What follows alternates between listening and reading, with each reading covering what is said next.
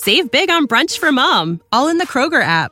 Get 16-ounce packs of flavorful Angus 90% lean ground sirloin for $4.99 each with a digital coupon. Then buy 2, get 2 free on 12 packs of delicious Coca-Cola, Pepsi, or 7-Up, all with your card. Shop these deals at your local Kroger, less than 5 miles away. Or tap the screen now to download the Kroger app to save big today. Kroger, fresh for everyone. Prices and product availability subject to change. Restrictions apply. See site for details.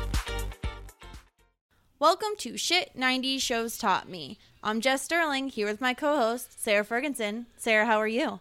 Beautiful day, Jess. Beautiful day. I am in the mood to talk love. I mean, this is rom-com Feb, as I've been saying to myself and pretty much nobody else. Really trying to make the rom-com Feb happen, but it's not picking up. I don't know why. I mean, it doesn't rhyme. I don't know. Maybe that's probably why. But the good news is this podcast is going to be dropping right before Valentine's Day. So if you're feeling lovey-dovey, I don't really recommend this movie to watch. But you can listen to this podcast because we all love each other very much. And we certainly love our guest who is on with us today. The one, the only host of Pilot Season, amazing human being, 3-name fella, Michael J. Clark. Michael, how are you? That was my modem impression. Oh my gosh. Back so in the good. day. It sounds just like it. Hello. I am super de-duper excited to finally do one of these with you guys. We've been circling each other for a long time. Yeah. We've been wanting to do a quote-unquote home and home event. I just taught you that. Yeah. Sarah just tried to pretend like she fucking knows sports. Sorry. She tries to act like I know sports. Explain to the audience at home what a home and home is, please. Okay. As my understanding from MJC, what you just taught me, is when two teams play each other and they switch off from one year to the other, who is home. So, Beautiful. I could not have explained it better myself. Yeah. So, but no, I've witnessed this because, as some of you might know, I'm a fan of Alabama football. So every other year, the last game of the year, Alabama and Auburn switch off when they play with each other. So the year that Alabama lost to Auburn, it was very embarrassing, and we were at Auburn Stadium, and then the year after that, we won at our home stadium in Alabama. So I understand the concept. Did I know what it was called? No. So thank you. In our world, it's a crossover tell you event. That this podcast is not a sports pod because but we're trying to make a sister cast about sports. What would it be called? It would be called like Shitty Sports. Oh yeah, that's definitely it. Shitty Sports. Well, that's what you call it, Jess. When if Will's watching a game all day, you're like, "Why is Shitty Sports on right now?" Yeah, honestly, why are you watching 6 baseball games in a row? Why is this baseball game 17 hours? I have no idea. Why does he need 20 Mets shirts? Nobody knows. Shitty Sports. It's true. So I don't even know if we've talked about what we're talking about. We're talking about You've Got Mail, and everybody. I mean, you'll see it in the title. So we're getting into it. This is a film from 1998. Did anybody bring a special beverage tonight? We usually talk about 90s nightcaps on like Boy Meets World proper, but we can stop down if anybody has a beverage they'd like to share with the class. That sounds bad. Don't share beverages with children. This is an adult class. I got a bev. I don't need to share it with children, but I am drinking some red wine because the red wine only comes out when I'm ready to fight. Oh, we're getting into it. It's going to be a fight night. Night. I'm drinking a leftover Angry Orchard hard cider, crisp apple variety. It's leftover from the Super Bowl. So that's what I'm having. Love those. Yes. I just have H2O tonight. I'm just staying hydrated, chugging water tonight. What is your water? Boring. I'm sorry. No. It's fine. It's fine. What's your water brand of choice? Ooh. Well, I have been drinking Poland Spring, but not Yes. but not like the bottled. I have my own guy right here, so just like Poland Spring from the fridge. But yeah, I definitely am loyal to the old Pea Spring when it comes to flat water, for sure. Very good. We are a Poland Spring podcast. Still Beautiful. waiting for that sponsorship one day. Call us, Poland Spring. Yeah. Call us. We always talk about you all the time. Sarah drinks you every single time we podcast. I have Yes. my PS. No, I don't want to say PS because if I even think about a PlayStation ever again, I'm going to want to drown in the Poland Spring.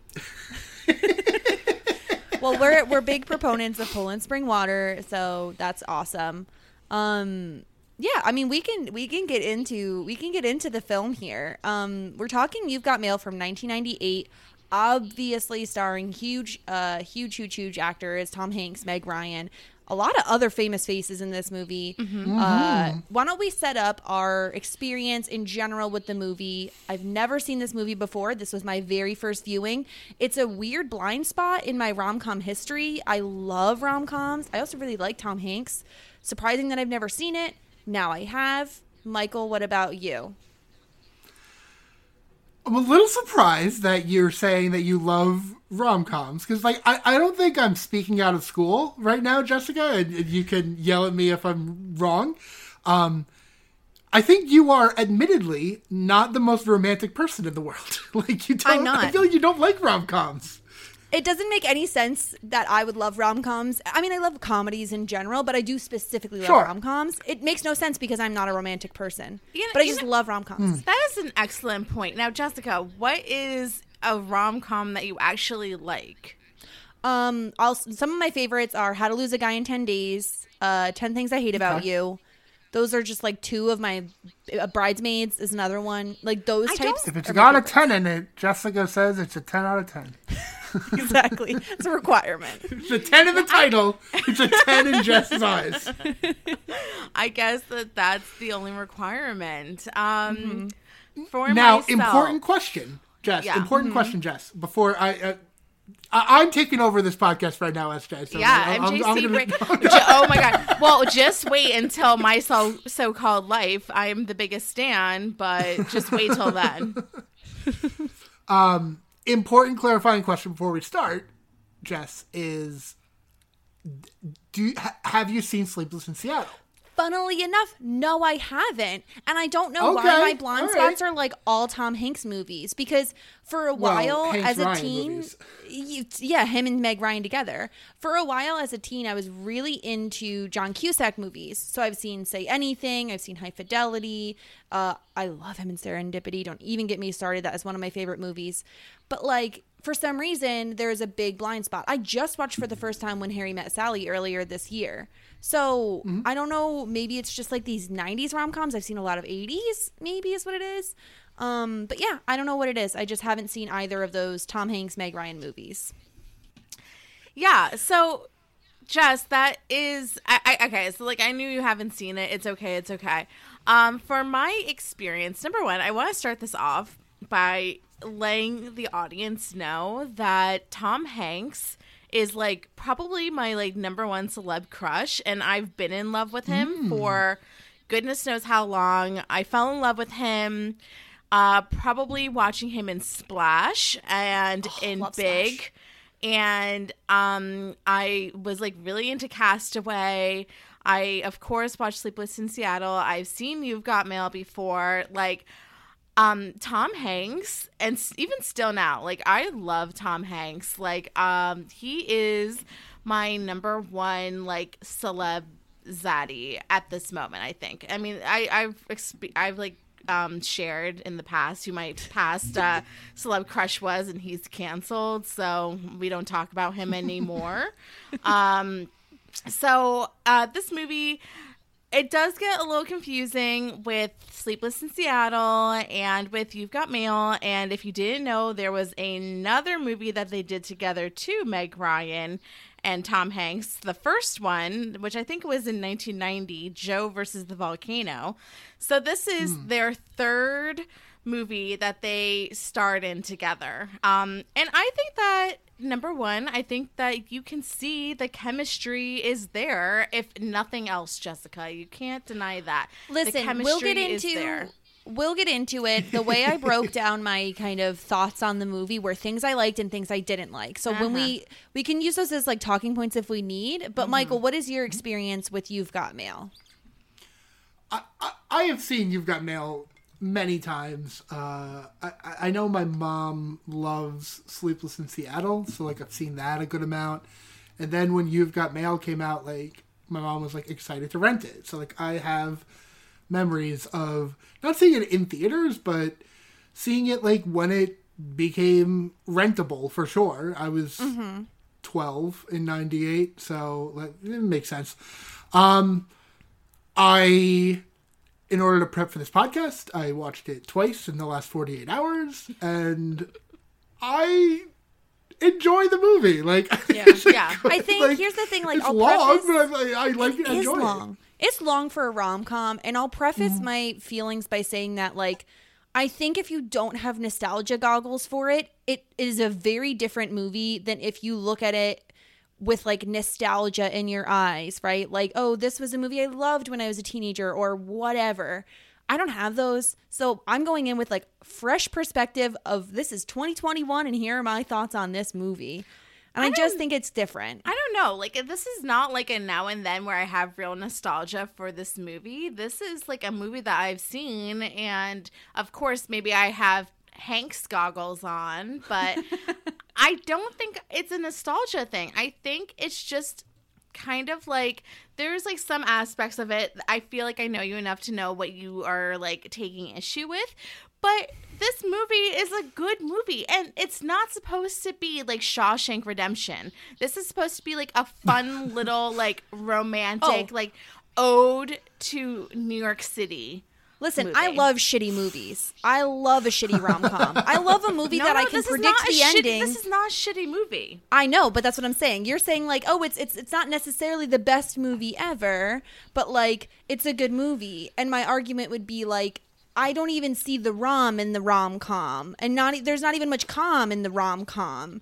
And so to me, it's just 2 hours of dense movie. Okay, so Michael, go ahead. You could start your defense. I think it's very funny at times.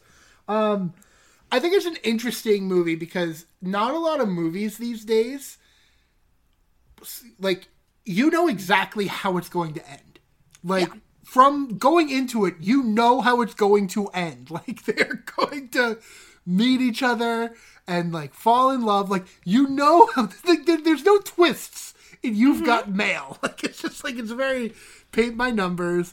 But it's Nora Ephron, and she does this so well, where she's able to, like, tell a story, and like I will argue that there are definitely comedic beats to this story. Like, there are definitely things that I remember that like not made me laugh out loud, but maybe like chuckle or like smile to myself. I don't know. Well, I'll throw you a bone, and I'll give you one of the things I really liked about the movie, because it starts at the beginning of the movie, so it kind of fits. I loved the intro. I loved the 90s intro with the dial-up noises, the AOL version of New York City. I thought it was so clever. It really brought me back to that time period, and I was like all in. I saw Nora Ephron's name in the credits. Again, I'm going into this movie with like very high expectations because a lot of people talk about this being a great movie, and it's from the 90s, which is like a really great time for me personally. I love that time period. I'm all set to love this movie with the beginning credits. Sarah, what did you think of the beginning credits of the movie? Oh man, yeah, like the dial-up tones are just like so much. I love the hard graphics that, you know, back in the day that was revolutionary, like the like soaring through the city. But it was really just like block figures. Yeah, like it definitely brings you back right away. I had a lot of nostalgia for AOL. I had a lot of nostalgia for AIM, like the entire movie. I was like, when are these bitches going to go on AIM? Like, I'm waiting. And then like eventually they do. I'm like, freaking finally, because I spent my like from the age of like 9 to 18, I spent my life on AIM, for better and for worse. But like we can get into that. I mean, goodness gracious, like when you're right. When she said over, remember how important away messages were? So always important. Always like a lyric to a song with like little squiggles and stuff. Stars. Yes. Yeah, you got asterisk, squiggle. Very important. Making sure that you have all of your best friend's initials in your away message, like, or else you're dead. It's like the MySpace top 8, but like earlier than that. Do you this reminds me, this movie, because of the way they interacted with their laptops, like sneaking around and like looking at them, it reminded me very specifically of an episode of Sex and the City where Carrie gets an instant message from, I don't even remember, was it Aiden? It was somebody, and she's like, oh my God, can they see me? She's like ducking beneath her laptop, and it reminded me of that with the way that they were like interacting with computers, which is so different from today. I loved that aspect of the movie. I thought it was funny. I love their screen names. That was another thing on my list. Okay. Shop Girl and NY152. Yeah. Yes. They got it on the forefront They of had those to. screen names. Okay, so Michael, what was your like first screen name? Can you remember? I don't know if we've talked about this. Oh my God, yes, I can. He's laughing. It must have been bad. they're It all was bad. It was bad. It was MC Doggy. Doggy, of course, spelled DAWG. Oh no! Oh no! MC Doggy was my first screen name. We love that. I had some bad ones, ladies. I had some bad screen Share with the names class. in the day. Share with the class. Oh no! Oh my gosh. Shy Guy 10 MC at one point. The eccentric one at one point. The eccentric one. There you go. Yes, yep. Me 02020. Love it. And of course you needed multiples because you had one where like everybody's on it. You had one where all your best friends are on it. One where like the person that you're like talking to romantically is only the person on it. Yeah, I only had one. No, you had to have multiples because the reason why is because you had to it was hide the original from certain burner. It was Yeah, no, sounds like a okay. burner. the original Finsta. Yes, as the Jess is fake. a smidge too young to go into all of the nuances of AIM. Well, it wasn't only that, but I didn't grow up with AOL. Like, I never had dial-up. So I only recognized that noise from going to my friend's house where they had that, because we didn't have AOL. So I didn't get AIM until way later, when we downloaded it like manually onto my computer. And because I was like a teenager by the time I had it for the first time, and my first screen name was, I think I've said this on the podcast, Miss Goody Two Shoes, and one of the O's was a 0. Still true. Still holds up. Just saying. Yeah. Definitely know about Miss Goody Two Shoes, that's for sure. So It's mine, a famous screen name. it's very famous. I had multiples, of course. So my first one was Sarah Jill, which is kind of funny because I still like use that a lot. And then my other ones were Starfish 89, and Fish was PH. No, I did not like the band Fish. I just wanted to be different. I just want to be different. I just want to be different.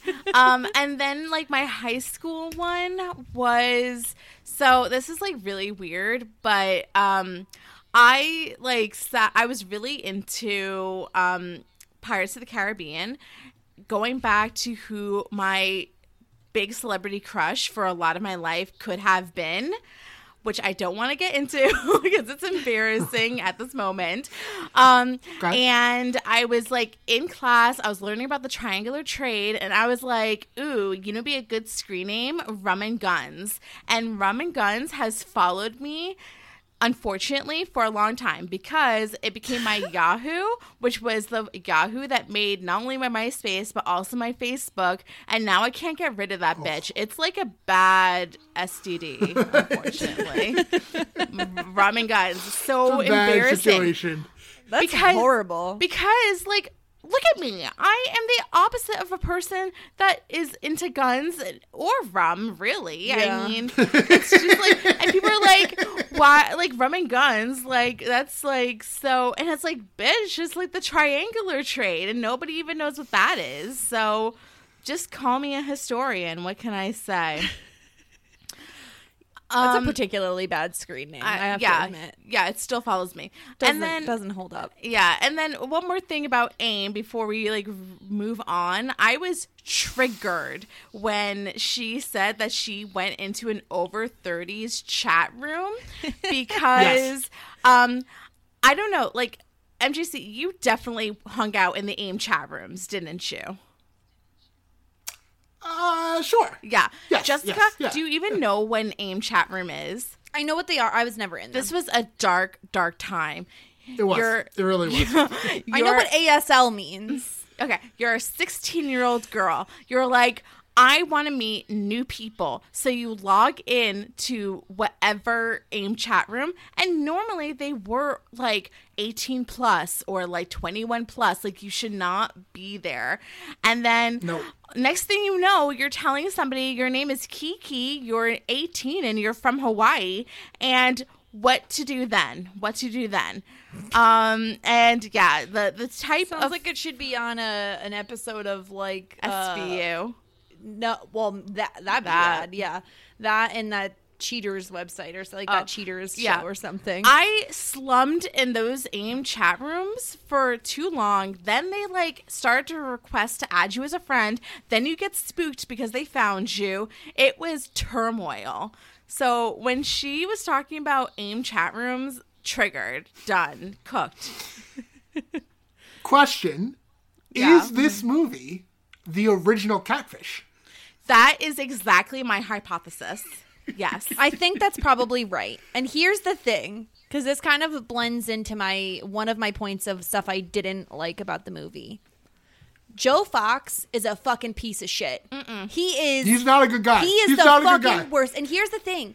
He's a You bad have dude. to, like, imagine me watching this movie for the first time. I see Tom Hanks. I love Tom Hanks. He's a good guy. He's fantastic. He's a great human being. And the whole time I'm watching this movie, I'm like, when do I like the characters? When is it going to happen for me that I love the characters? And it literally never happened. Joe Fox, he's an elitist, capitalist piece of shit. He takes all the caviar off the plate. He manipulates and gaslights Kathleen for months. He treats the cashier like a piece of shit. There's a scene, if you didn't rewatch the movie before coming to this podcast, there's a scene where Kathleen is trying to check out. She accidentally ends up in a cash-only line in a New York grocery store. Completely unbelievable, whatever. And she won't let her use a credit card. And Joe, instead of pulling out the wad of cash that you know he has in his wallet, instead berates the cashier. And he's so condescending to her to like get her to take the credit card. He was like trying to be charming. I think he was. He was not charming. He tells her a joke. Knock knock. What a piece of shit. I can't stand him. He's an egomaniac. He calls himself a brilliant businessman. He's too preoccupied with how Shop Girl looks. Like he's going to refuse to meet with her if she's not pretty. He stands her up at the coffee shop. And he waits. SJ, I just wrote down oh my God, a complaint I know that Jess is going to have. I'm so excited to show it to the screen. Okay, hold on. When she gets there. Let's because she will get there. Yeah, I know. And I'm So so those were excited just for this. some of the bullet points that I had on why Joe Fox is a complete piece of shit. Jessica, focus. Let's just bring this back a little bit, okay? Let's bring it back. Let's go back to the scene at the grocery store. Number one, he was flirting with the cashier. I didn't find that to be condescending. I think that he was I agree. I think he was trying to be charming. I did expect him to take out cash out of his pocket. Yes. But the ultimate goal was that she like got stuck in this cash only line. She didn't have cash and she got to pay with her card. But the way he says like Happy Thanksgiving or something. And he's like, and now's when you say Happy Thanksgiving back. Like that is so condescending. I did not find him charming whatsoever at all. I understand the movie, like maybe. And the woman who's playing the cashier is the woman from Grey's Anatomy. I don't remember her name, but really? She is like, yeah, she's like a bone doctor in Grey's Anatomy. I apologize. I don't remember her name, But like the point Bone being that like, doctor. yeah, Is she like putting breaks on a bones fake and shit. voice for this? Like, is this like a fake voice for her? It Remind sounded me like what a her fake voice. Did she have an accent? A slight Yes. accent. That I probably, because, or at least maybe, I don't think she's putting a voice on for Grace. So her name is Sarah Ramirez. Okay. It and sounded like she was putting a voice on for the part. I think she was. But it's just, I understand that like by the end of the scene, she like smiles and takes the card. But like, honestly, he was being a piece of shit to her. I just felt like he wasn't yelling at her, but there's still ways that you could be a piece of shit Is to it somebody and better not be that yelling. he doesn't get involved and she has to go back on like the long ass line with Yes. the card area? That's Or it's better that he pulls out the wad of cash he has. I think what Jess is saying is, Joe Fox, you clearly have $100 bill in your wallet. Yes. Like, give Yeah. her the $100 and it's like, but Kathleen would not like that at all. Like, she'd be so annoyed. That's what. if Yes, he that's what I paid was gonna for it. say. Kathleen would not take the money. She would not. But don't, in my be too opinion, proud. if I'm Kathleen, I'm just as annoyed that this fucking asshole inserts himself into like this situation to try to schmooze the cashier or whatever he's doing. That's not even like, that is such a low like thing on my reasons of not liking him. That one scene is very low on my Okay. reasons of not liking him. Okay, next. What was your next point after that? Oh, I had so many. He gaslights Kathleen for months. He gaslights her. Okay. Well, Literal months this happens. okay. So the funny thing is that this takes place an hour and like 10 minutes into the movie. It took that long to get there, which is unbelievable to me. Like to the point where they know who each other are, you mean? Where no, he it knows who took, she like, is. Who he knows Okay. who, and then he starts gaslighting her. Like, Michael, did you even have an issue with Joe Fox up until like, I can't defend him for catfishing her and like being in the know. For that long, but Michael, do you feel like he was that bad up until that moment? No, he was a prick at that party. He was a real prick at the party. Oh, the caviar? Yes. Yeah, like he was being antagonistic. Like he was being an asshole. And the thing is Michael, like, tell me if I'm wrong here, but I just don't know what redeeming qualities he has, even up until the point where he starts gaslighting Kathleen. Because he's rich because he has family money from this bookstore that his grandfather, his father have run his whole life. He's putting a huge, basically a Barnes & Noble, let's call it what it is, in New York City, which is going to take money away from smaller companies, smaller bookstores. And he's with a woman who he obviously doesn't like very much, but he's just with her anyway. He's like, again, depends on your definition of cheating, but like at least emotionally cheating with somebody else over the internet. I just don't know what is a redeeming quality about him. Sure.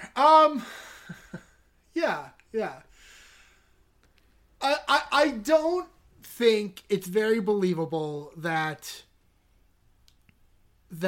she would end up wanting to ever be with the person that like took her out of business. Like, I don't think that's believable at all. Like, he ruined her life. Mm-hmm. And like, and you say it's gaslighting. Like, I think he kind of needed to do that. He needed to let her see that he was not a garbage person before exposing himself to be. But like, I feel like if he didn't do that, then like, it wouldn't have worked out. And if he really like, I see your point, but also like, I think he needed to present himself as a viable option before it came out. Like, hey, it was me. Ha. I just think I think this is like 6 months he does this. And I think he's not only, if he had just like saw her at the cafe in that scene where they're supposed to meet, right? They're supposed to meet at this coffee shop, and he sees that it's her, and he, instead of just like leaving, which is still bad, but whatever, he like goes in and he antagonizes her. And he sits he there taunts her. and watches her be devastated that he doesn't show up. And I'm like, this fucking asshole. Like, and then after that, he like leads her on, and he completely like knows everything that's happening to her for months and months as she's talking to this guy, like an NY 152, which is really him. I just think like he could have told her sooner. Like, I really do think that. And honestly, I don't like her either. So they're kind of a match made in heaven of like shit that I don't like. Oh no! But I hate him more than I dislike her. So Okay. that's the reason I'm piling on him so much. Jessica, SJ, go. you hate the game, but you don't. The saying goes, "Don't hate the player, hate the game."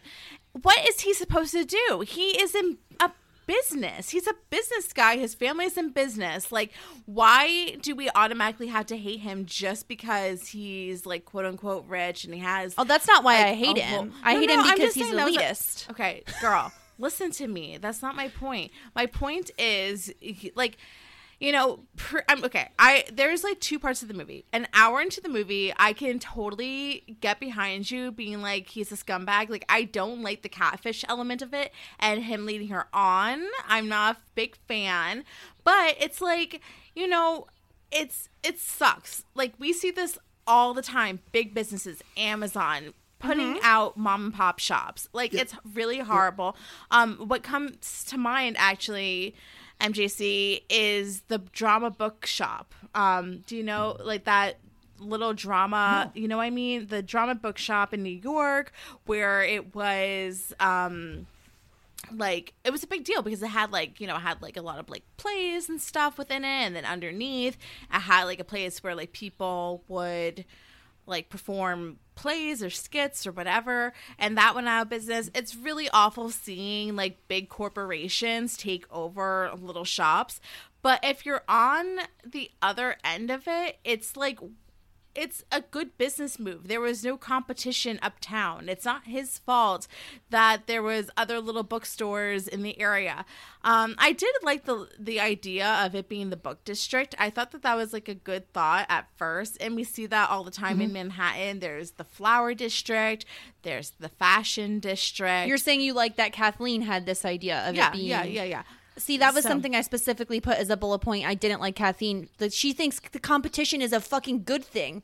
Bitch, this bookstore is going to put you out of business. Okay, and furthermore, okay, my point with that is that I think that this was Kathleen's mother's dream. I don't necessarily think that this was Kathleen's dream to own the bookstore. Oh, I disagree. I feel like it was her responsibility. She felt a responsibility to take over the bookstore because her mom loved the bookstore.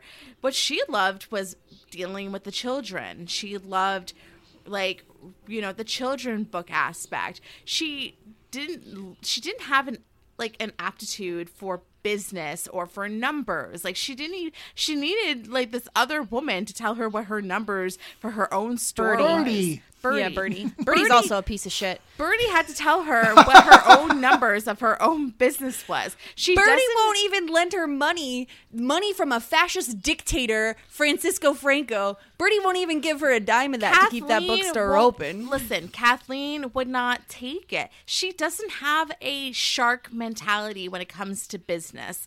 Like, I think that what she ultimately winds up doing of becoming a children's book writer is right for her. You know what I mean? Sure. I don't think that this business was her dream. I disagree. I think that it became her dream because she was there growing up. That was her whole childhood, was there with her mother. Michael, do you disagree? Like, I think this was her entire dream, was that bookstore. Yeah, because if you think about the first time that her and Joe interact, when Joe goes to the store with his Aunt Annabelle and his brother, the conversation about at one point Kathleen's like, yes, like my mother started the store, like I have it now, and one day my daughter's gonna own it. Like, oh, do you have a daughter? Like, no, just like the hypothetical daughter I'm gonna have is gonna own it. Like, I think that this was her life. And I think at one point in one of her emails that she sends to Joe, she mentioned something like, I live a very simple life. Is it because, like, I'm happy or, like, I'm not brave enough to, like, step out from what I'm doing? Yeah. So I don't know. I think that while maybe the being an author works out for her, like, and I'm not necessarily pitting all of this on Joe. Like, he's part of a business that put her out of business. That's life. That's business, right? That is the business aspect. Everything else he does is not business. It's personal. And the fact that he tries to say, oh, it's not business. No, it is absolutely personal, the stuff that he pulls on her. And that's my problem with him. I don't give a shit if he is part of big business. And again, we don't give a shit because Amazon, if that bookstore really existed, Amazon fucking long ago put them out of business. So what goes around comes around. Oh, yeah. So I'll say, his behavior at the party with the caviar thing and just being like downright like rude and like a POS to her. Why does she care? And Why B, does she care that when he's like antagonizing her at the coffee shop, like those are two bad marks. Like, I don't think that he's like going out of his way to be an a-hole otherwise, besides those two scenes in a 2-hour movie. I think he straight up he says in one of the emails to her or IMs, I can't remember, like, why is it that I'm like the worst version of myself? Yeah, which like I totally get. We all have bad moments, right? Like we all do things we don't want to do. We snap at people. We behave poorly. But like I still don't see, again, I wish we had seen more of his good moments then. Yeah. If the movie wants me to sympathize with him and want him and Kathleen to be together, I need to see more good moments, which like... Yeah, like, I mean, we can, and then, Sarah, when after you're done saying what you want to say, we can, like, switch over to Kathleen, because, like, I have something to say about her, too. Okay, so I think that this is going to be a good transition, because you want to know what the good moments are, is when he gets to be fully himself when he's writing his emails to Kathleen. They have such, like... a rapport with one another. They're each other's support system. They like talk about their little whimsical musings. I know that they don't get into something too personal, but throughout the entire correspondence, it is his best self. And it's because he can truly be who he wants to be without business, without his family putting pressures on him, without like his girlfriend annoying the shit out of him. Like, it's where he could truly be himself, and I think that's his most authentic self. Like, a lot of the times, especially in these situations with like online, you can be whoever you want to be, but I think that was his best self when he was talking with Kathleen through these emails, or with AIM, or like giving the advice that he was able to give. That's when I think it's the redeeming factors, because he can actually like, and he thought about the things that he did, and I honestly think he felt bad about like the caviar party and like saying those really like nasty things, and the fact that she was able to be like, you know what, like I wish that I had some of that like spice that you have. And he's like, well, you know, if only I can give you some of my nastiness, or whatever he said, and you can give me some of your like, you know, strength in becoming a decent human being, then maybe we would be okay. So I think that and another redeeming factor, when he was hanging out with Aunt Annabelle and his brother Matthew, great with kids. Fucking great. There are a lot of shitty human beings who are great with kids. I just don't think, like, I think it took him too fucking long. If I'm Kathleen, Michael, tell me if I'm wrong here. If I'm Kathleen and this motherfucker, I've been hanging out with him like every day, right? Hanging out with him all the time, getting lunch, grabbing coffee, blah, blah, blah, blah, blah. And then 6 months later, this motherfucker reveals that it's been him the entire time. And then, and like, all of that, and then he finally reveals this shit. He puts me out of business. Again, whether or not you want to put that on him as an individual, but he's still associated with it. He's still associated with the business that put you out of business. And she's just like fucking great with it. She's like, fuck, great, let's kiss. Wonderful. Fucking, what is it? Over the rainbow. Hugs and kisses. She wanted it to be him. She wanted it to be him so bad. She knew it was him. I think she knew the moment. She knew.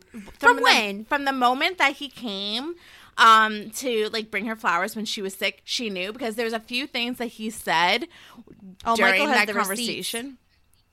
Huh? Michael was Go, Jess. What are you about to say? What are you about to say, Jess?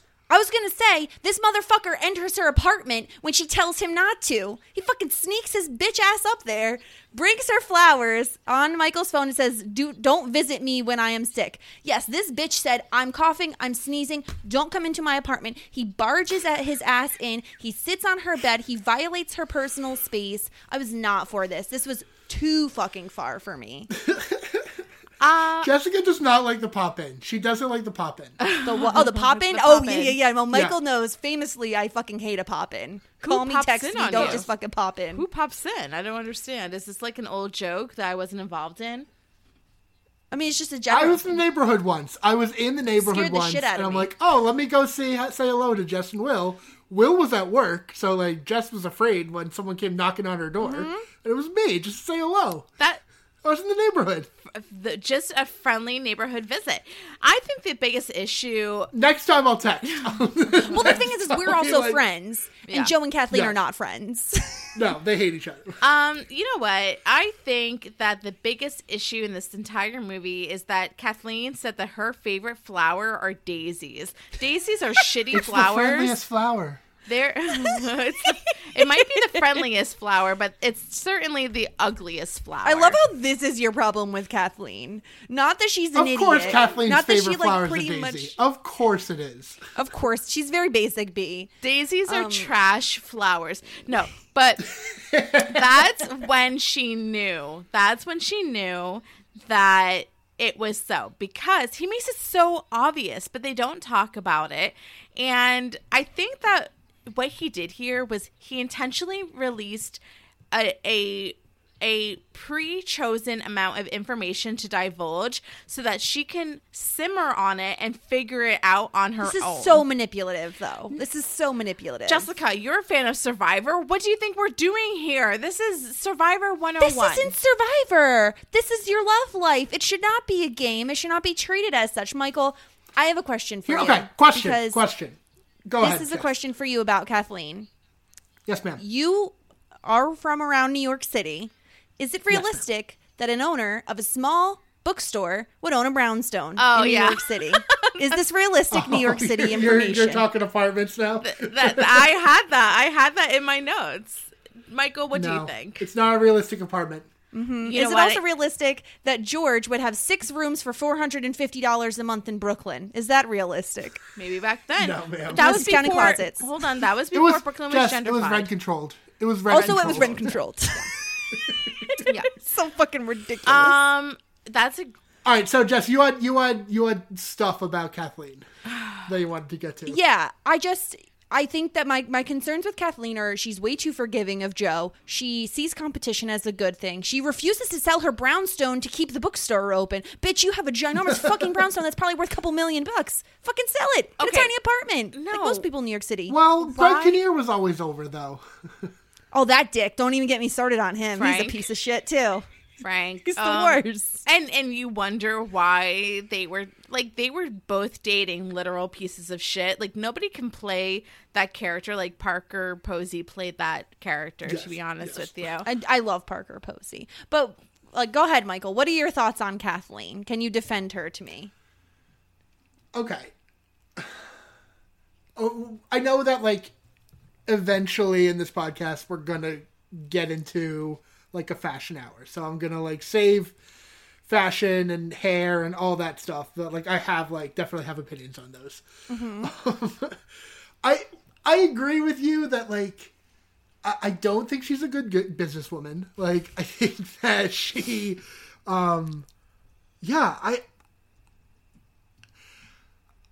think Meg Ryan is at her most charming in this movie, and I don't want to talk about what happened to Meg Ryan after this movie because it's gone off a cliff for her. But no, this was Meg Ryan at her A stuff. I don't know. I find Kathleen just so sweet and endearing. I don't know. I just think she got conned. That's how I feel. I think she was an easy target for a con. I guess so. You know what she needed? Sure. She needed the PPP loan because she needed to keep her staff on the payroll, but she refused to fire them and she couldn't afford to keep them. 3 employees in this bookstore at all times. She almost reminds me of a character before the credits of A Law and Order or Criminal Minds, where they're going to be murdered, then the credits are gonna roll. No, you're so right. That's exactly who she is. And that's why I get frustrated with her. And here's the thing, she's a victim in this situation as well, because she does get like catfished and manipulated this entire time. But it also does drive me crazy, just like her lack of business skills. And I understand that's not what she does, and that's not really her forte. But like, dude, like Birdie is fucking telling you that you're going under because of this other bookstore that you think was like, oh, it's going to be a book district. It's fine.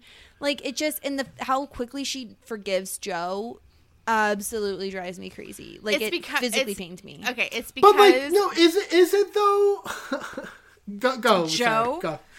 Joe intentionally made it super obvious that it was him, so she had a few months to simmer on it and decide she was okay with it. I think that if he said at the cafe, it's me, she would have walked out and never spoken to him again. Oh, 100%. Yes. And that's her fucking decision. That is her decision. It is not his decision to withhold all this information to let himself get by for another few months so she doesn't walk out on him. That's fucking her right to not want to see him anymore once she knows. And he withheld that information. He needed an opportunity to let her know who like the real him was before he like says like, hey, I'm going to email you. Like fucking letter. I even wrote in my notes that all of the characters suck except Brinkley. Brinkley is the cutest. I was gonna say, that was my final point in defending Joe, Jessica. How is that he owns a golden retriever? Fucking good on him. He can buy one. Wonderful. A golden retriever, and he brought the golden retriever. I don't understand. Actually, like.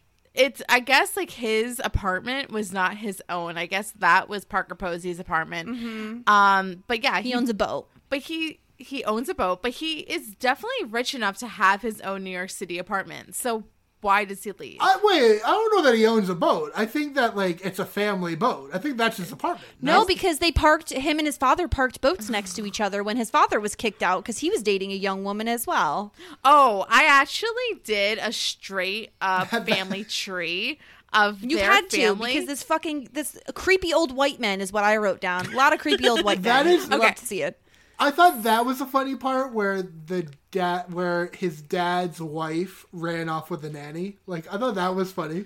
That was funny. The dance, yeah. So, but also Jillian, who's the dad's wife, was constantly hitting and like putting her hands on Joe throughout the entire movie. Yes. Yet she decided, she decided to like go with the nanny, but also like. But like I don't know.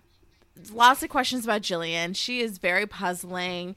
Old guy Gramps, like, who was his wife, and like who did he have like Annabelle with? He married a young person. Yeah, he had to marry someone young enough to have Annabelle with.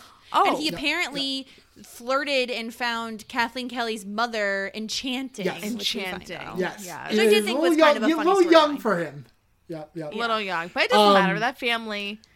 So, which leads me to say, Joe Fox is a product of his environment.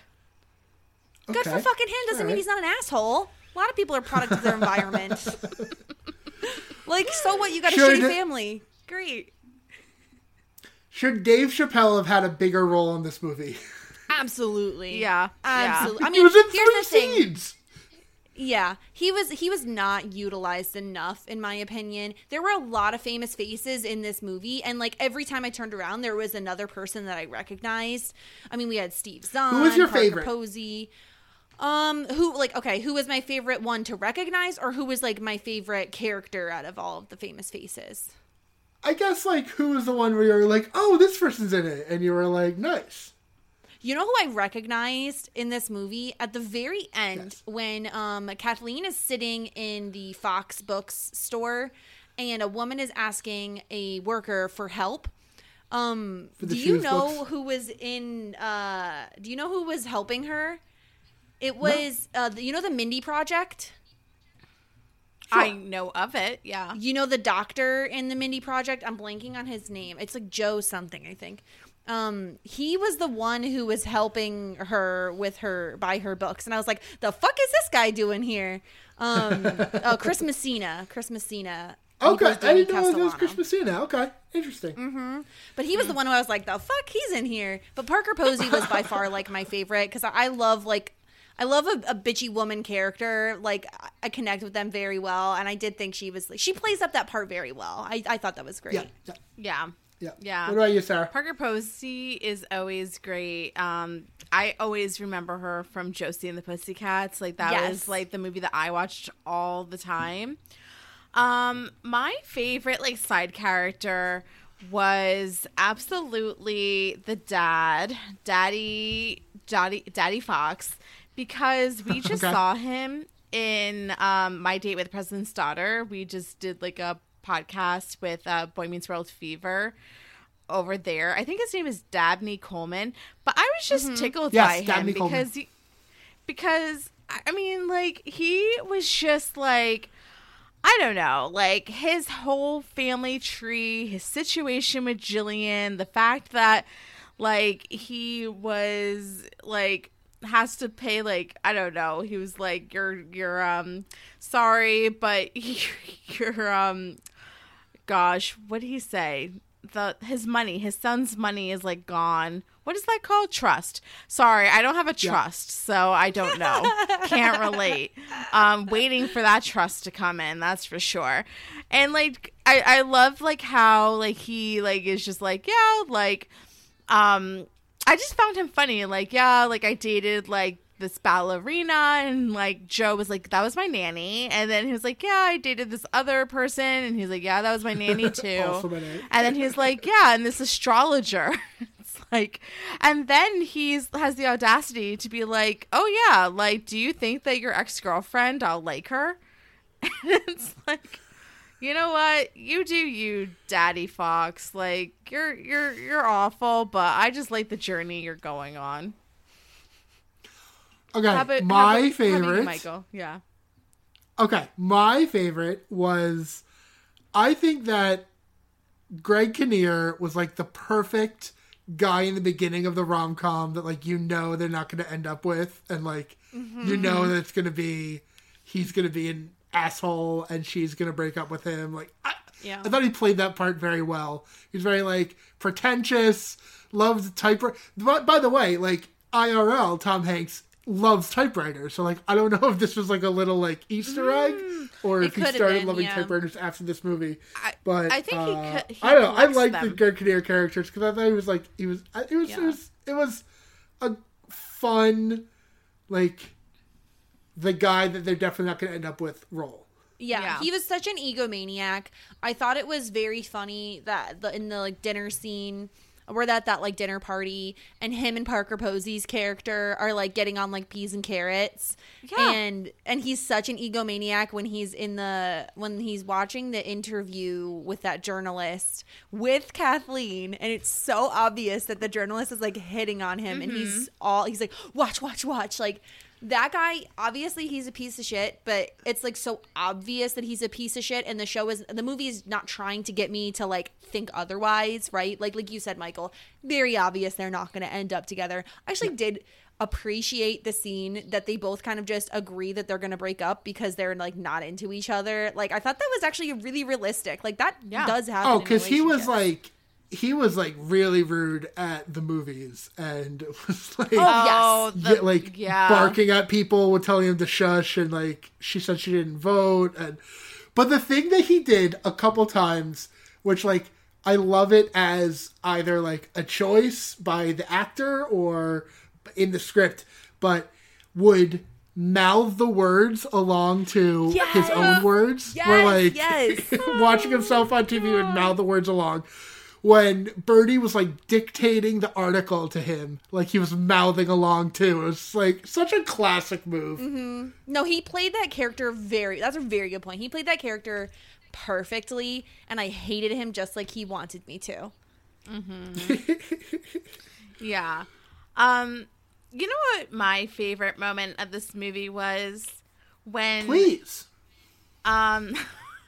When Kathleen was writing an email to Joe Fox towards the end after her store closed, and she was like, I had a bad week, like my store closed, like, did I ever tell you I had a store? this bitch's screen name is Store Girl 69. Like, Shop was Girl. it Shop Girl? oh yeah, Shop Girl. Like, Shop Girl. It's like, oh, did you know that I had a shop? Like, no shit, Sherlock. It's like literally in your name. And maybe she just loves to shop, SJ. It's so stupid. She's like a shopaholic. Yeah, and then my other favorite part of this was that when, like, she was trying to figure out, like, what was it, NYC 152? Oh, yeah, and she's saying that, what if it was where he lived? Yeah, it's like, 152, or, like, he's 152 years old, or, like, they were walking, and they kept, like, doing this little bit, like, where they're like, oh, it's, like, 152 could be this, and 152. That was great chemistry. 152 insights into my soul. Yeah.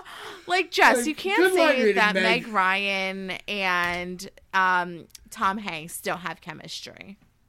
Honestly, I didn't really see it in this movie, but I was probably blinded by the fact that I was so angry that every time they met, he didn't tell her that it was him. So maybe I'll watch Sleepless in Seattle and I'll appreciate their chemistry. I think it was fine. I think that for me, they were at odds for so much of the movie, and because their relationship, quote unquote, as it existed, was totally online. I think that by the time they actually did start hanging out, it was like three quarters of the way through the movie. So I didn't have a lot of time to establish any type of chemistry between them. For me, honestly, just spoiler alert: you're not going to see their chemistry in Sleepless in Seattle. Oh, great! Is it trash? You're not. I've heard good things about it. No, it's a great movie. They are together in that movie for 15 seconds. So, fucking great! Just like this one. Whatever. You're gonna love Tom Hanks in that movie. Oh, finally, because I love him in everything else. In this movie, I was like, this guy fucking sucks. I hate this. Don't you want to just kiss his stupid little face? I mean, not particularly, but I'm not attracted to Tom Hanks in that way. I love his curly hair. If you don't know, I have real fetish about curly hair that I've had, and it was born by Corey Matthews and by Ethan Zahn. It's never gone away. So as soon as I see dark curly hair, it's done for me. Yeah. Yeah. I want your insights on Kathleen Kelly's hair. Okay, you want to break this down. So Meg Ryan, gorgeous, stunning human being. Adorable.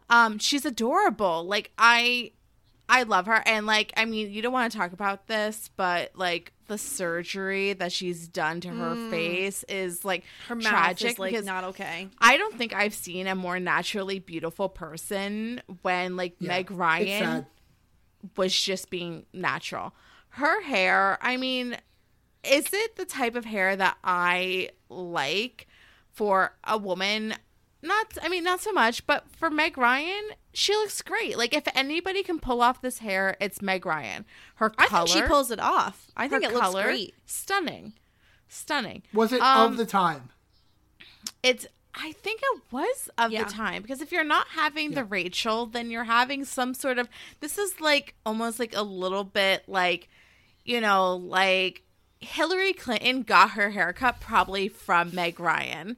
She's this is what I want to achieve. And then it's what you order from what you see online versus what you order and get in person.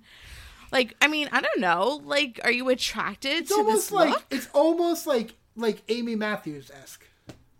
Yes. Yeah, absolutely. A little bit off of Amy Matthews is what you would get with this. I thought it was cute. I think it's of the time. I think that I love her outfits. I love most of her outfits. I think they really fit into the time period. And I like it better than I like a lot of the men's hairstyles, which look like a shorter version of a mullet, honestly, which drive me crazy. It's take that bitch, just chop it off the back, please, because Frank especially had that, and it drove me nuts. She has longer hair in Sleepless in Seattle. Yeah, she had a lot of turtlenecks, a lot of vests. I thought underneath dresses a lot of the time too, which I really liked. I love that look. I think it's cute. Sure. No, I agree. I think that she had some timeless looks for sure. Yeah, I always love the PJs in the beginning were a little PJs. Were Yeah, she was wearing like a matching I don't own PJs set. where I sleep in like sweats and a t-shirt. Like I don't own PJs. That's a movie thing. Like that honestly is a movie It thing. I feel like most people don't wear matching sets to bed. If you do, like, hi, nice to meet you. I wear a fucking oversized t-shirt for most of the time. Yeah.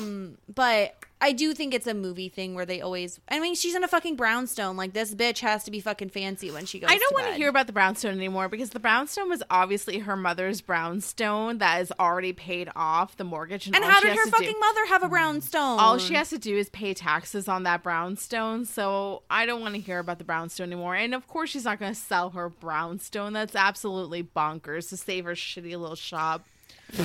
Like, she wants to keep her twirling important, nostalgic, sentimental shop. She would sell this stupid brownstone. For the millionth time, she loves the memories of the shop and what it represents because it was the last piece that she had of her mother. She does not love the shop. She does not love owning the shop. She does not love being a businesswoman. She loves children. She loves the books.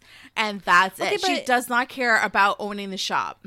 But if you're if you write children's books, unless you're doing like signings and like reading your book for children, you're not interacting with children.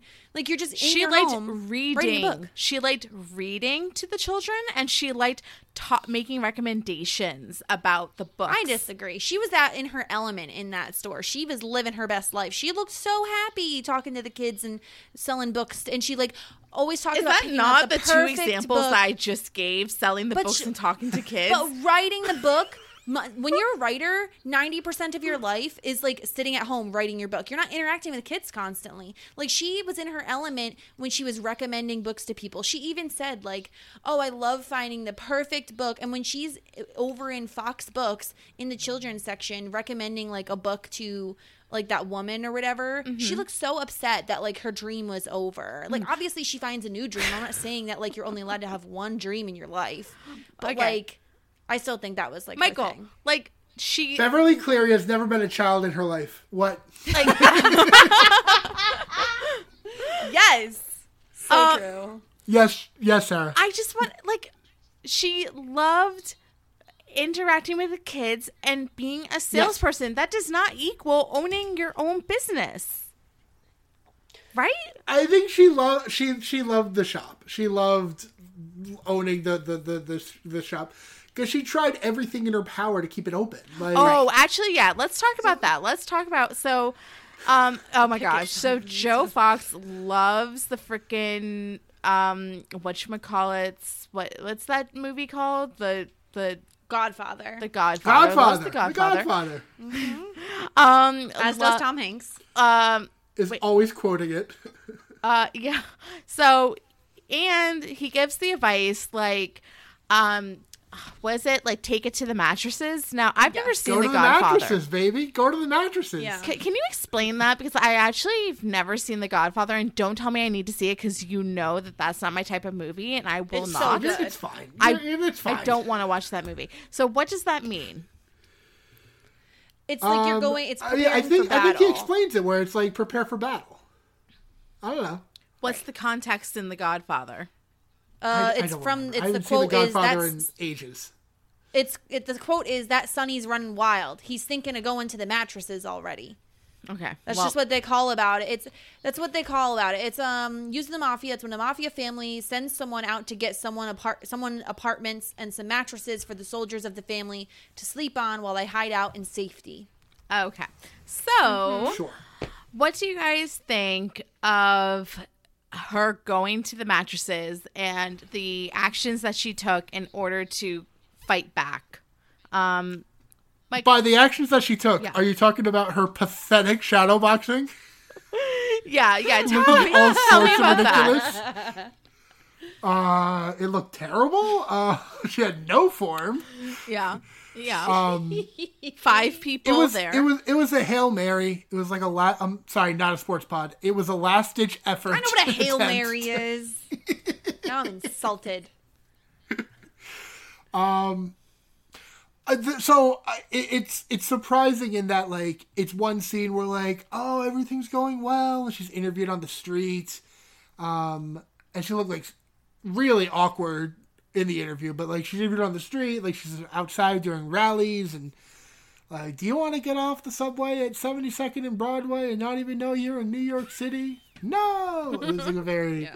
so they have that scene and like, oh, everything's going great. And then like cut to like Birdie's like, yeah, you didn't sell anything. And I'm like, what? Like, what? Yeah, What is she supposed to thing? do though? Like, what realistically? Like, what is her move here? I thought the saddest part of the movie is when Birdie's walking back from the Christmas party where like they're all singing the clarinet song, and Birdie's walking back and she sees the display in Fox Books that the woman's doing her signing there instead of the shop around the corner. That was so sad. Like, oh no. And they cut like the sad piano music, like Harry Nilsson comes on. You're like, oh no! Oh, that was sad. And also, Did we like the soundtrack? That was on my list Oh. of things I liked. I have Dreams by the Cranberries, Splish Splash, Signed, Sealed, Delivered, Over the Rainbow, You Made Me Love You, Rockin' Robin. I loved the soundtrack. I was here for the soundtrack. yeah. Talking about That's like that's a Nora Ephron thing. Like you'll hear a similar vibe when you Yes. see Sleepless in Seattle. Did you make Will watch this, Jess? No, I would not subject him Okay. to this. I don't know that he would. I don't think he would It's too like bad. I it. wanted to hear his takes on it. No, here's the thing. Like, he'll watch rom-coms with me. A 2-hour, 20-something-year-old movie that, in my opinion, doesn't Classic hold movie up. that people love. I just think, like, looking at it through the lens of 2021, it doesn't hold up with the shit he pulls. Like, Yeah. again, like, I Sure. think back in the day, I think everyone loves this movie and it makes sense why people loved it at the time. But now looking back, it's like, fuck, he, like, totally gaslights her and catfishes her, which, like, nowadays isn't cool. But yeah, I don't think he would What like it. is your favorite 90s Tom Hanks movie? And why is it A League of Their 90s. Own? Okay, I'm looking up Oh. Tom Hanks movies. And why is it? What did he say? A League of Your Own. A League of Their Own? Their own. I My don't own. know if I've ever seen that. Oh my God, Oh, Jessica. Jessica. Put it on the list, Sarah, to watch Okay, this I just one. love upsetting Number one, people. I am not going to watch Not a sports fucking pod. Sandlot. You're once. watching Sandlot. I'm not You're watching watching Sandlot until you watch A League of Their Own. I'm not doing it, Jessica. If you're going to make me watch a shitty basketball movie, then I'm not watching baseball. Sandlot is baseball. What is I wrong don't care. with you? If you're going to make me watch a shitty baseball movie, then I am going to make you watch A League of Their Own because that's actually a good movie. Okay. Sarah, Best 90s I'm Tom calling Hanks my shot movie. right now. I don't think Jess is going to like A League of Their Own. I'm pretty you sure do- it's sexist. I don't think she'll like it. Jessica. Watch that So- one with Will. It's a baseball Okay. movie. Yeah. So I would say my favorite Tom Hanks 90s movie, if it counts, is Toy Story 2. It's Toy Jessica, Story 2. fuck this. It's so good. Why do I even do this with you? This It's drive so me fucking good. up the wall crazy. not even the Don't- best that Toy does Story not of the count, 90s. Jessica. This is It's a serious not answer. even the best Toy Story of the 90s. Oh, Toy Story 2 is better. Toy Story 2 is better than Toy Story 1. No, Oh my god. false. If I have False. to pick a live action movie, I would pick Forrest Gump. Okay, fine. It's because it's the only one that you've seen, like, honestly. Toy Story of the 2 90s is better ones? than Toy Story 1? Get out of here. 100% it is. Jessie is amazing. I love You're her. wrong. I've seen Jessica. Saving Private Ryan and I didn't like it. Just By the okay. way. All right. I'm just letting you know I've seen All right, another so one in the here's- 90s. Here's something else about Tom Hanks that like I thought of when watching this. I know that you criticized, Jess, that there wasn't enough rom or com in this for you to Yes. enjoy it as a rom-com, but like it's billed as a romantic comedy. Okay, so like Right. comedy's part of the title. Okay. Unless I'm mistaken, Tom Hanks hasn't been in another comedy since then. He's always very serious, dramatic. Tom Hanks is like fantastic in these roles. He's very good. I'm waiting for it because we all know that like Tom Hanks like IRL is like a very funny, charming. Like he's very funny. Yes. He's David Pumpkins. Like you know what I mean? Like he's like a very funny guy. Yeah. I'm waiting for the like role in like a Judd Apatow movie where like he's the dad. You know what I mean?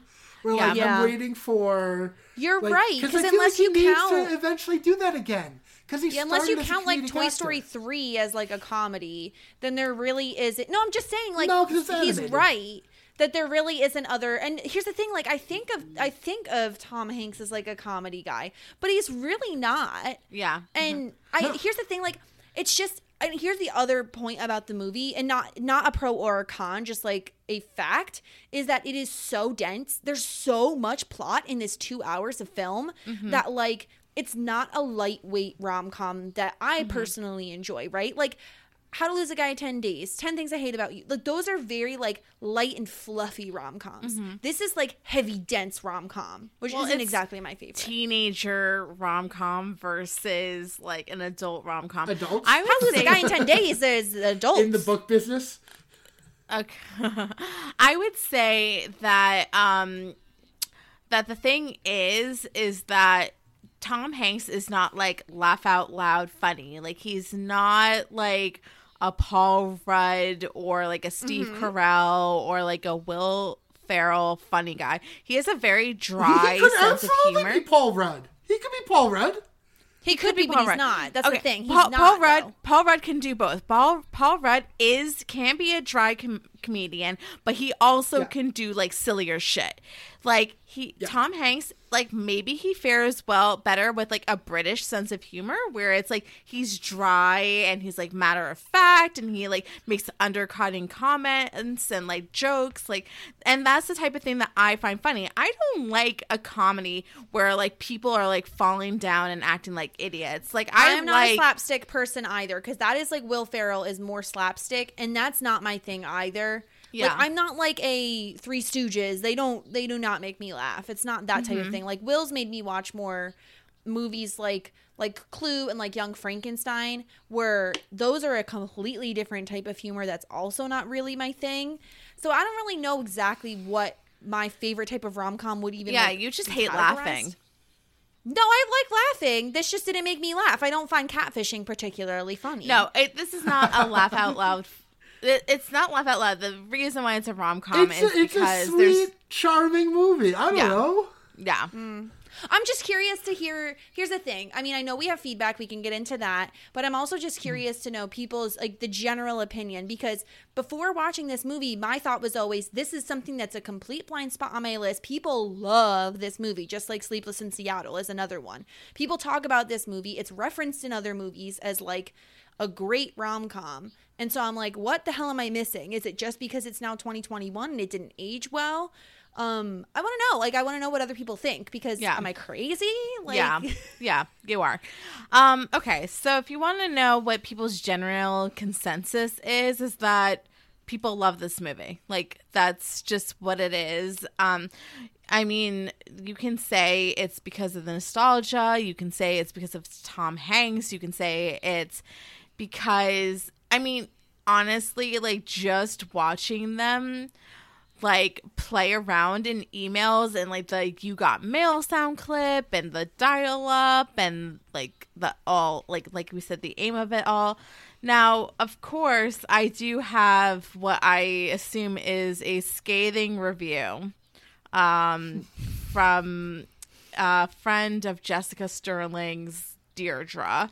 Deidre and I watched this movie, like, together. Like, we hit start and then we were, like, messaging, because she was like, here's the thing, full disclosure, she was like, I love this movie, I'll watch it with you when you watch it for the podcast. Yes. And I was like, great, that sounds like so much fun, let's do that. So all of these opinions, Deidre has seen this movie many, many times, just saying. Right. Okay. Yes. So should I get into this email? I guess it's a lengthy one. So thank you, Deirdre. Is it Deidre? It's Deidre. Deidre. I had somebody in high school that she pronounced her name Deirdre. So my apologies.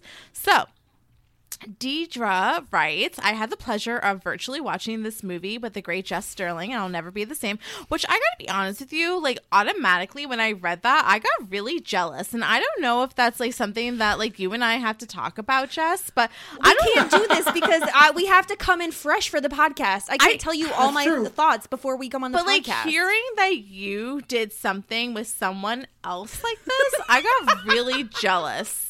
I'm not allowed to talk to anybody else in the world. I mean, I don't know. Like, I mean, I don't know. Like, maybe that's just me. But, so me and MJC are totally going to watch movies together. Without you in particular.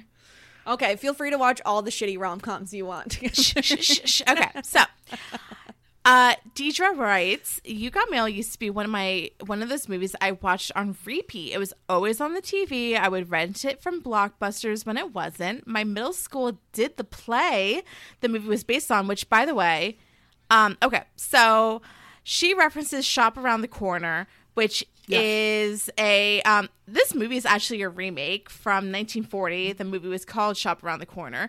She's referring to, I'm assuming, the play She Loves Me, which was a Broadway show. I saw a rendition of it in college, so I'm assuming that she's talking about She Loves Me. But Shop Around the Corner was the 1940s movie that this movie was like based on or was a remake on. So just gotta flex my Broadway knowledge because that's all I have in life.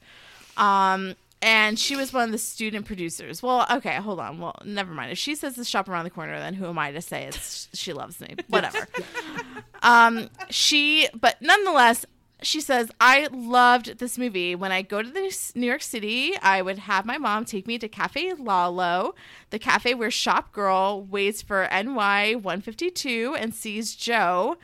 And Joe sees that's Kathleen. And I love the real Upper West Side spots like Zabar's and H&H's Bagels, etc. Wow, she's like an icon with New York. Like, she knows the Upper West Side. Yes, truly. I mean, it's a very Upper West Side movie. Yeah. But she says, but damn, I haven't seen this movie since middle school, and it shows. This movie is extremely canceled. I can't think of another movie that fails the Bechdel test. Bechdel test. I got there. Bechdel test and Human Decency more. And it's still considered to be quote unquote a great. Okay. Time out. Time out. Okay. What do you like, Deidre? It fails the Bechdel test? How much of Kathleen's conversations are about her business, which isn't about a man? Like that. Come on. She's always talking to Birdie and to Christina about her business. Okay, keep going. Mm-hmm. Yeah. Okay. Whew. Joe Fox is a sociopath. He grooms... He grooms Kathleen while she's stalking her and gaslighting her, all the while ruining her business and bankrupting her. And she is still not only accepts it, but is happy about it. Wishing that Joe was NY52 all along, he forces himself inside her home, which she never invited him to in the first place, and sits on her bed and touches her face. Like, excuse me, the violation. Yeah, Michael's holding up the message again. I forgot to bring up the fact that he touches her mouth, and I'm just like, who the fuck are you? Don't fucking touch her face, dude. Actually, this brings up a very good point. But he knows that she does that. She like always feels bad after she makes those zingers. Yeah, it's sweet where he's like, I'm going to stop you right there before you say something you're going to regret. You could say stop right there without putting your hands on people's faces. Like, I just said it. Sure, stop right there. Yes. Also, like, she's sick. We're living in a pandemic. Like, don't touch her face. Yeah. Don't touch her face when she's healthy. Don't touch her face when she's sick. Go continue, please. Yeah. Great point. Should I go on? Or do you guys have any comments on that? Like, we obviously talked about this. Like, him inviting her into the home... I mean, a little problematic, but he brought her stupid daisies, so isn't that good enough? It was well-intentioned, but I agree. Like, and how did he know she was sick? I'm sick. Like, I don't want to see you. How did he know she was sick? She sneezed into the fucking thing. No, he said... that's code for... That's not even code. That's like her saying outright, like, don't come in. Thanks, but no thanks. Mm-hmm. Okay. Next up, Joe clearly has some daddy issues. When his aunt is a 9-year-old and his brother is a 5-year-old boy. His dad and grandpa also are sick fucks. However, that certainly does not absolve Joe of any of this. I disagree. Like I said before, Joe's a product of his environment. Can you blame Joe for being a sick fuck himself? I don't think so. He's an adult. Go to fucking therapy like the rest of us. Okay, so his family, is that... Who owns the store? Is it the I assumed the it was dad? his father. Because his father is the one sitting behind, like, the desk big in desk. the office. Yeah. Okay, so he's just, like, the manager, I guess. I don't know. I think he has a better position than manager. A VP. Sure. He's a VP. Yes. I think... Okay. He's on the board. He's on the board, right. yeah. I think that... I think that the issue is that nobody in the Fox family has ever loved their partner. And I think that that's what made Joe realize that he was ready to make a commitment, because he says like some offhand thing to his dad, like, hopefully the next one you'll like really make you happy and like love and appreciate, or whatever he says. And like his dad scoffs at that as like, yeah, like if that's ever happened to somebody in our family. And that made Joe realize, like, you know what, like, Kathleen does make me happy. She does challenge me. She does make me, like, I can be, like, myself with her throughout behind, like, the internet wall. So, Can I say something else that I really liked about the movie? Yeah. Okay. So, going all the way back to the beginning, they do a couple scenes where it's showing both of them, and it's like they're already living the same life. Where it's, their partner that they're not really in love with, is like in the apartment, and then they leave and like check to see, and they like go on the computer, and they both say, "You've got mail," like with the little computer voice. And then there's the Cranberry song, where they're like walking and they're like narrowly missing each other. And there's even, like, they both have a scene where their colleague, like, says to them, "Oh, so you're in love with your current partner?" And they're like, "No, I mean, yes." Yeah. Jess, okay, so Jess, let's, like, I don't know if you're able to do this, but, like, can you, like, pretend for 1 sec, like, let's take out, like, the fact that, like, in real life they're competitors. Let's take out the fact that they're gaslighting, like, you haven't, like, commented on, like, you know, what do you think of Shop Girl and NY 152's relationship in an isolated, like, containment? I tried to follow along with, like, their relationship with each other. I agree. Like, I liked the little moments where they're, like, peeking at their laptop and they leave it and then they walk back to their laptop and then they go on the like, that was cute.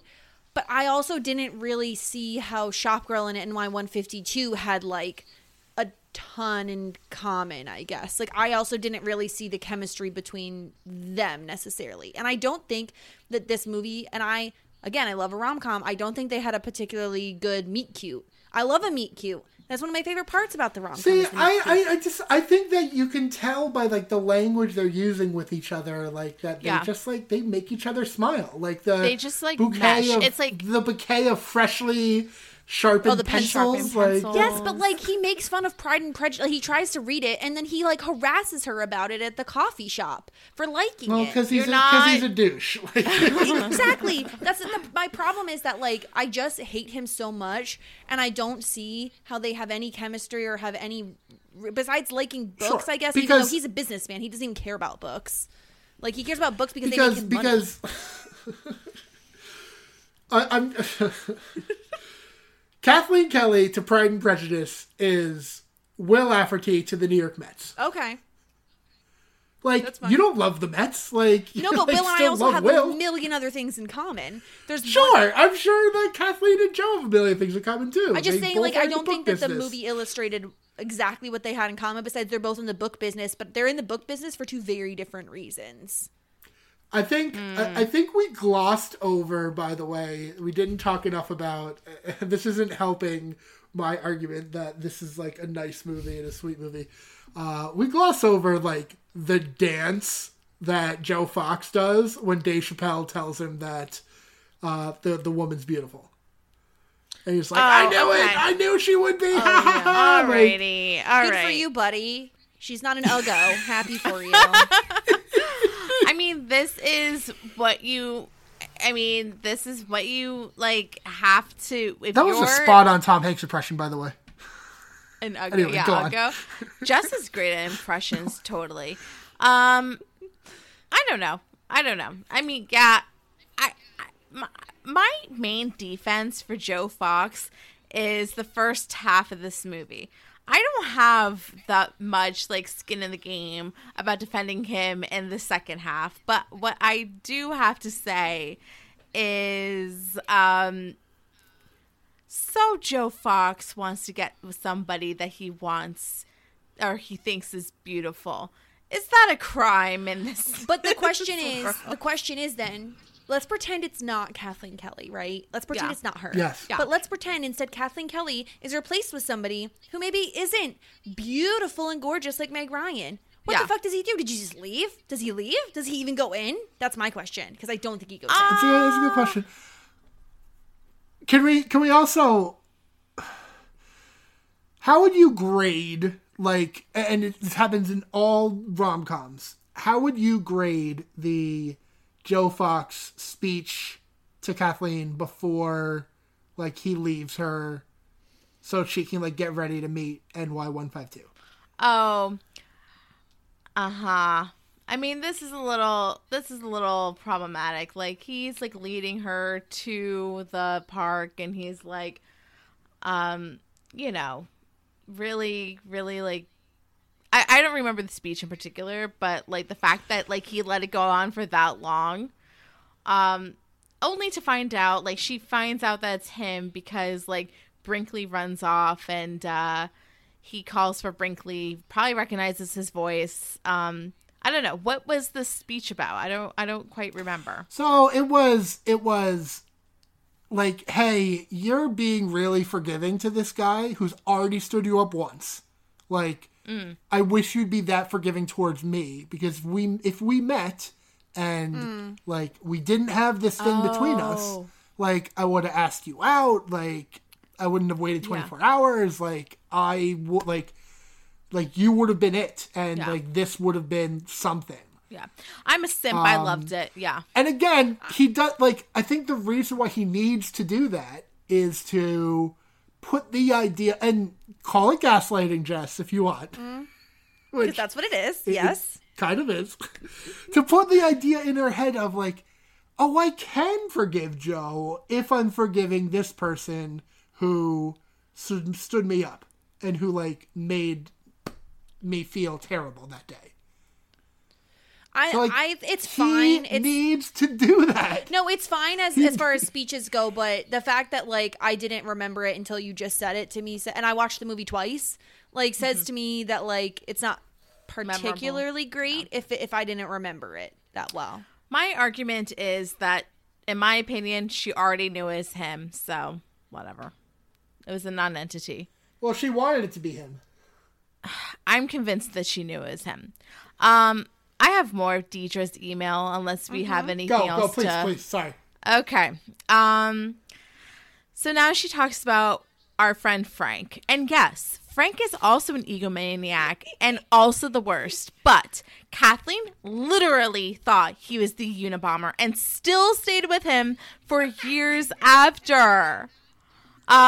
This woman is extremely broken. She's got zero self-worth. She chooses to be with the most toxic men on the planet, and even when they violate her physical safety as well as emotionally abuse her and manipulate her, she wants this for herself. Girl, boy, bye. Yeah, I agree with that. Not only that, this movie is extremely fatphobic, racist, has elitist comments against people who struggle with literacy, etc., etc., etc. This movie is garbage and should have never been shown to people anymore. We are a generation whose concepts of love and relationships are built on a foundation of stories like this one. What are we teaching women? What are we teaching men? No wonder I'm single and having this movie in my formative years. And And Jess is married, having never seen it up until yesterday. Bury this movie, burn it with fire, bury it forever. And that is Deidre's synopsis. Honestly, of You've Got Mail. That's one of the best pieces of feedback we've ever gotten. Yeah, we're gonna so funny. Gonna print this out and put it on my wall. I feel like my theatric reading of it was also that was wonderful. That was extra claps for Sarah. That was great. So, Deidre, thank you so much. Great points. Do I think you're right? A little bit of me does. But does that make me stop loving Tom Hanks for even a moment? No. I don't think you need to stop loving Tom Hanks. I think you need to not like Joe Fox. That's the point. Joe Fox, F-O-X. Say what you will. That part was funny. Okay, Michael, I'll give you that. For the part of the rom-com, the F-O-X scene, that was funny. I will give you that. Also, that fish bit where he was leaving and the balloons got stuck in the door and he was like, good thing it wasn't the fish. That was actually an improv. Like, it happened where he accidentally got the balloon stuck. Good job. Yeah, he accidentally got the balloon stuck. He made that joke, good thing it wasn't the fish. And the director thought it was such a funny line that they kept it in. And I thought that before I read into it because Meg Ryan's reaction looked really genuine in that moment. Mm-hmm. I thought that was great. Yeah, I think that I don't know. I don't know what else I have to say on this movie. It's just not for me. Done. And it's fine if people like it still. I just think if we're looking at it with our 2021 eyes, then I think that we have to call out some of the toxic shit that's in it. And I feel like I did that. Sure. Yeah. Call Grace and see if it holds up. I do want to say, as much as I've been praising this movie, I do hear you, Jess, and I respect your opinions. And you hold you have a great moral compass. I hear you. I'm listening. I do agree with many of your points. It's just this movie is just. It's it's a good movie. It's a movie. That's what it is. It's not Shawshank. It's not The Godfather. It's something. Yeah. Something. It's something. MJC, any other thoughts about this movie? Yeah. I feel like we haven't talked about Steve Zahn at all as the Steve Zahn. We talked about his unrealistic apartment. So yes, we did. We did talk about that. These little bookshop workers are really characters. We got the girl who's I think she's in college and this is the only part-time job I'm ever going to get. Okay, ma'am. Oh, are you talking about not Liv Tyler? Who is this girl? She's the girl from Miss Congeniality who they ask, what's a perfect date? And she's like, oh, May something because it's not too hot. And it's not too cold. That's her. That, really? Mm-hmm. That's incredible. The dark hair really tricked me. So before I rewatched it Sunday night after the Super Bowl, I always thought that was Liv Tyler in that role because she looks like Liv Tyler a little bit. That is funny. I don't see it, but that's because I saw it and I immediately knew it was the girl from Miss Congeniality. Holy crap! Mm-hmm. I did not recognize her with the dark hair. I love Miss Congeniality. That's 2000. Can't cover it. Oh man, I really love that movie. That's a good rom-com. Yeah. I don't know if it holds up, but it's a good rom-com. Steve Zahn, opinions, thoughts. This was this pre that thing you do? It was around the same time. So him and Hanks had already worked together. So maybe that's why I got the movie. That's Steve Zahn has where is he gone? Steve Zahn, where are you gone? Yeah, he was in Saving Silverman. That's what I recognized him from the most. I loved that with movie Jack Black and Jason Biggs. Yeah, that let's see. Steve Zahn, one of those faces that you never forget. What do I recognize him from? How would you grade Aunt Annabelle's rendition of Tomorrow? Oh my goodness. I wanted to fast forward through it. That was rough. That was a really rough It was too rendition. fucking long, dude. And going from that right to the next scene where he's singing. As it went on. Like, she had a couple bum notes in the beginning, but she got into the groove with it. Just don't make me listen to kids sing. Like, I do think that this movie could have used like 15 minutes of this movie cut. I think that it would have been more successful if it was like 1:45. What are you cutting? I think that there was definitely room for trimming. Room for trimming. Yeah, 2 hours is really long for this movie. I will say we didn't need to see the competing family holiday parties. Yeah, that could have gotten cut. Like, there's like a few things. Like, I did try to watch this movie a full 2 times, but I got to be honest with you. I didn't get to finish the second time around because my phone died. I watched it on like 1.8x, I think, and I still didn't finish it the second time. I tried. I was almost there. I was like 20 minutes out, and then my phone died. And you know what? If they cut the movie by 15 minutes, I would have been able to finish the second time around. They should have known. They should have known. Do you guys have, and maybe you guys don't because you have forever partners that you live with and sleep with, but do you have like movies or shows that are like bedtime ones where you're like in bed, you're like, I'll just put this on in the background and like fall asleep to it on your iPad? You know what I'm talking about?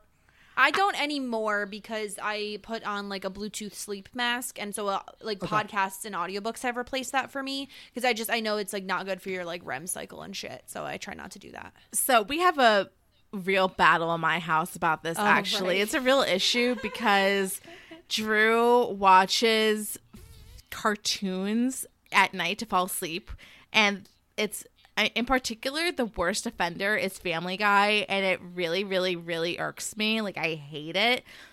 So he does. Then I try to like put on my AirPods and block it out. Like, I can't stand listening to it. It's not like I don't have like like Drew has like Family Guy. Like, I don't have like a show that I put on. How about you? Like, what's your show? So like recently it's been you were talking about cartoons. It made me laugh because like recently it's been like episodes of The Simpsons that I remember like from my youth.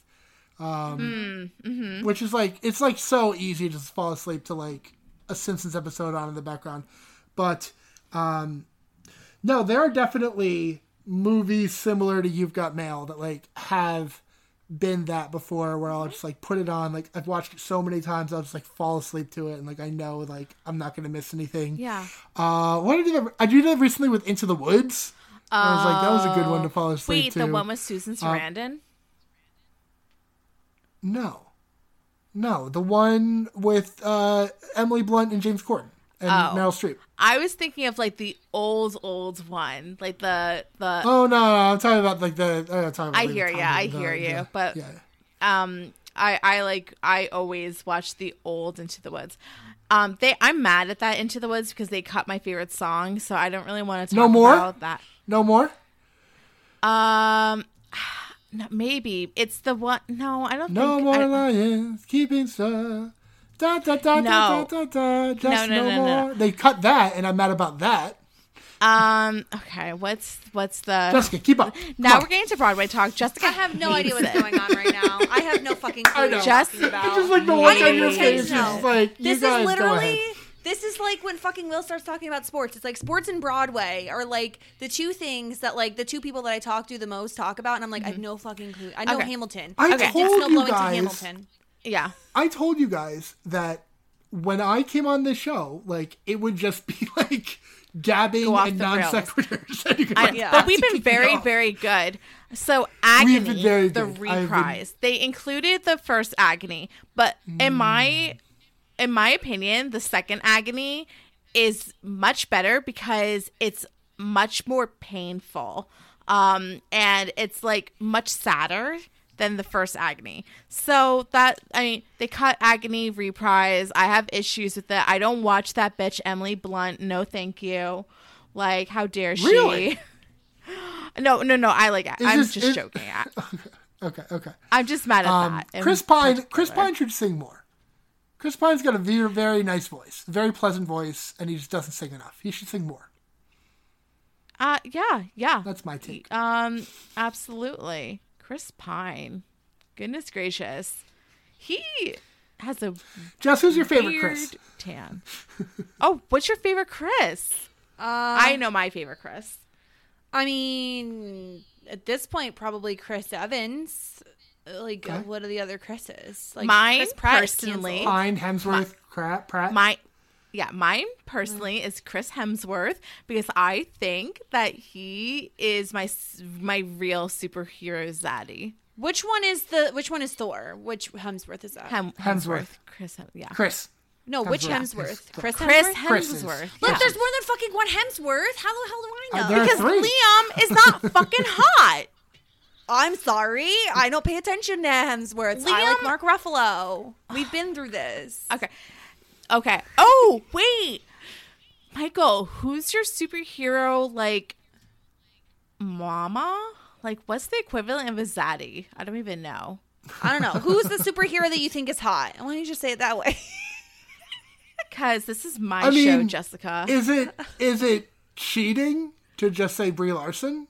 No. How is that cheating? In what world is that cheating? You're so right. She's fucking amazing. Brie Larson. Yeah, Captain Marvel. You. To be fair, you have like less options. Like, not, we need more women superheroes. That's very true. Yes. But also, I will very say true. that like Mark Ruffalo is up there, and then obviously R.A.P. Chadwick Boseman, like 100% up there. Idris Elba is up there, but I don't think like him as the superhero he is not like attractive, but like Idris Elba just like in general as a human being, like living his life is very attractive. Mm-hmm. Anyway, my favorite Chris is Chris Pine. But there we go. We all have we've different gotten Chris's really then. off the beaten path. yes. Anyway, back to this shitty movie. Does anybody have any other thoughts before we do our plugs? Jessica, I I we're talking thought. about fucking Chris's. Look, I thought that we were going to be cool. We gave cool. you a movie that had a golden retriever. Multiple golden retrievers, by the way. Did you notice how Frankly. many golden retrievers there were in this movie? They No. were everywhere. I just saw one because they all look the same. Oh, okay. I'm offended, first of all. So is Winston. No, there was Brinkley, Winston's not in the which was room obviously... He is in the room. He's underneath the desk. He was There's behind the Brinkley. door. Brinkley, who's Joe Fox's Golden. There was a Golden that somebody walked by in the scene where Joe was about to meet Kathleen, like at the cafe when she was waiting to meet NY152.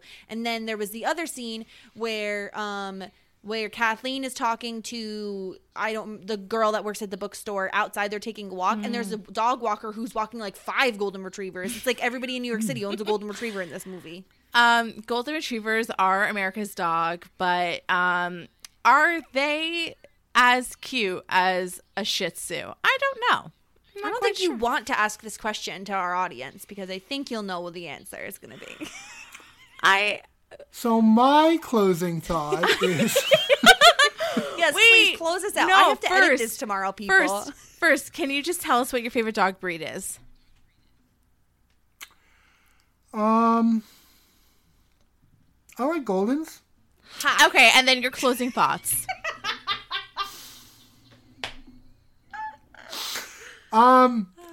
While I understand this film being problematic, it's still one that I feel comfortable saying I enjoy and would watch again. Great. I would watch this movie again, too. Jessica would never. I would not watch this movie again. There's no way I'd spend 2 hours. She's done. Again. Apparently, so is watch Deidre. Sleepless You in ruined this Seattle. movie for her. I will watch Sleepless in Seattle. I will watch other Tom Hanks movies. This is just not A for League me. of Their Own with Will. I'll watch. I promise that if Sarah agrees to cover Sandlot in the summer, like we agreed, I will watch A League of Their Own. I'm not against A League of Their Own. It's just I've never seen it because I like Sandlot, and that's a sports movie. Like there are sports movies I like. You know what I it's like different, about League of but Their you'll like Own? It makes me cry, and if I can cry to a movie, then I'm golden. What kind of psychopath likes to cry at movies? A water sign. That's so true. I don't like to do it. I do it, and I am also a water sign. So there you go. Yeah, I don't cry at movies. Sorry to disappoint all of you people who thought that might be the case. It's not the case. I'm an easy cry at TV and movies. Me too. Where if it's my big one is if it's the last episode of a major character on a TV show that like like Michael Scott, The Office type of thing. Yeah. And when Troy leaves Community, that episode. Yes, of course. Where he says like, goodbye here's the to thing: everyone. I have a heart. I just don't cry at things usually, and I don't really like enjoy crying. So it's like not something I like want to do. But. So when I saw 50-50, the movie with Joseph Gordon-Levitt where he has cancer, and Seth Rogen's in it as well. Before I saw it, like my brother texted me and said, "Hey, have you seen 50-50 yet?" And I'm like, "No." He's like, "All right, after you see it, I want you to text me because there's a part of the movie that made me cry, and I'm positive it will make you cry as well." I'm like, perfect. So I go to the mall and I see that like the next day. Once the movie gets out, I text my brother, and I say, and the text says, "The books?" ? And he's in all caps, "Yes." So like he knew the exact moment that would get me because it got him as well. Yeah. We're both softies. Jake. That's fine. So, I don't condemn others for crying at things. It's just not usually my thing. I'm not a crier usually. Yep. Anyway, moving on to, we can do our plugs now because this is a crossover event. So Michael, what are we going to be covering on your podcast in a couple days? So, if you enjoyed the banter and discussion of 90s material between the three of us, you're in luck because you can hear us do it again on pilot season. We are talking about, later this week, we're talking about My So-Called Life, which I don't want to tell any stories out of school and spoil anything, but I believe that our friend Sarah has a lot to say about this first episode of My So-Called Life because she is a stan of the show now. Yeah, I'm a new stan, but to be continued on my thoughts on My So-Called Life. Yeah, so that's very exciting things happening as we wind down a great podcast in pilot season. Hop in. We have 6 more to go, but I'm really excited. This was a lot of fun, and I'm sure it'll be just as much fun on the other podcast. And my voice is already going. I've been talking so much on this one. So check us out, Pilot Season Podcast, on everywhere you get podcasts.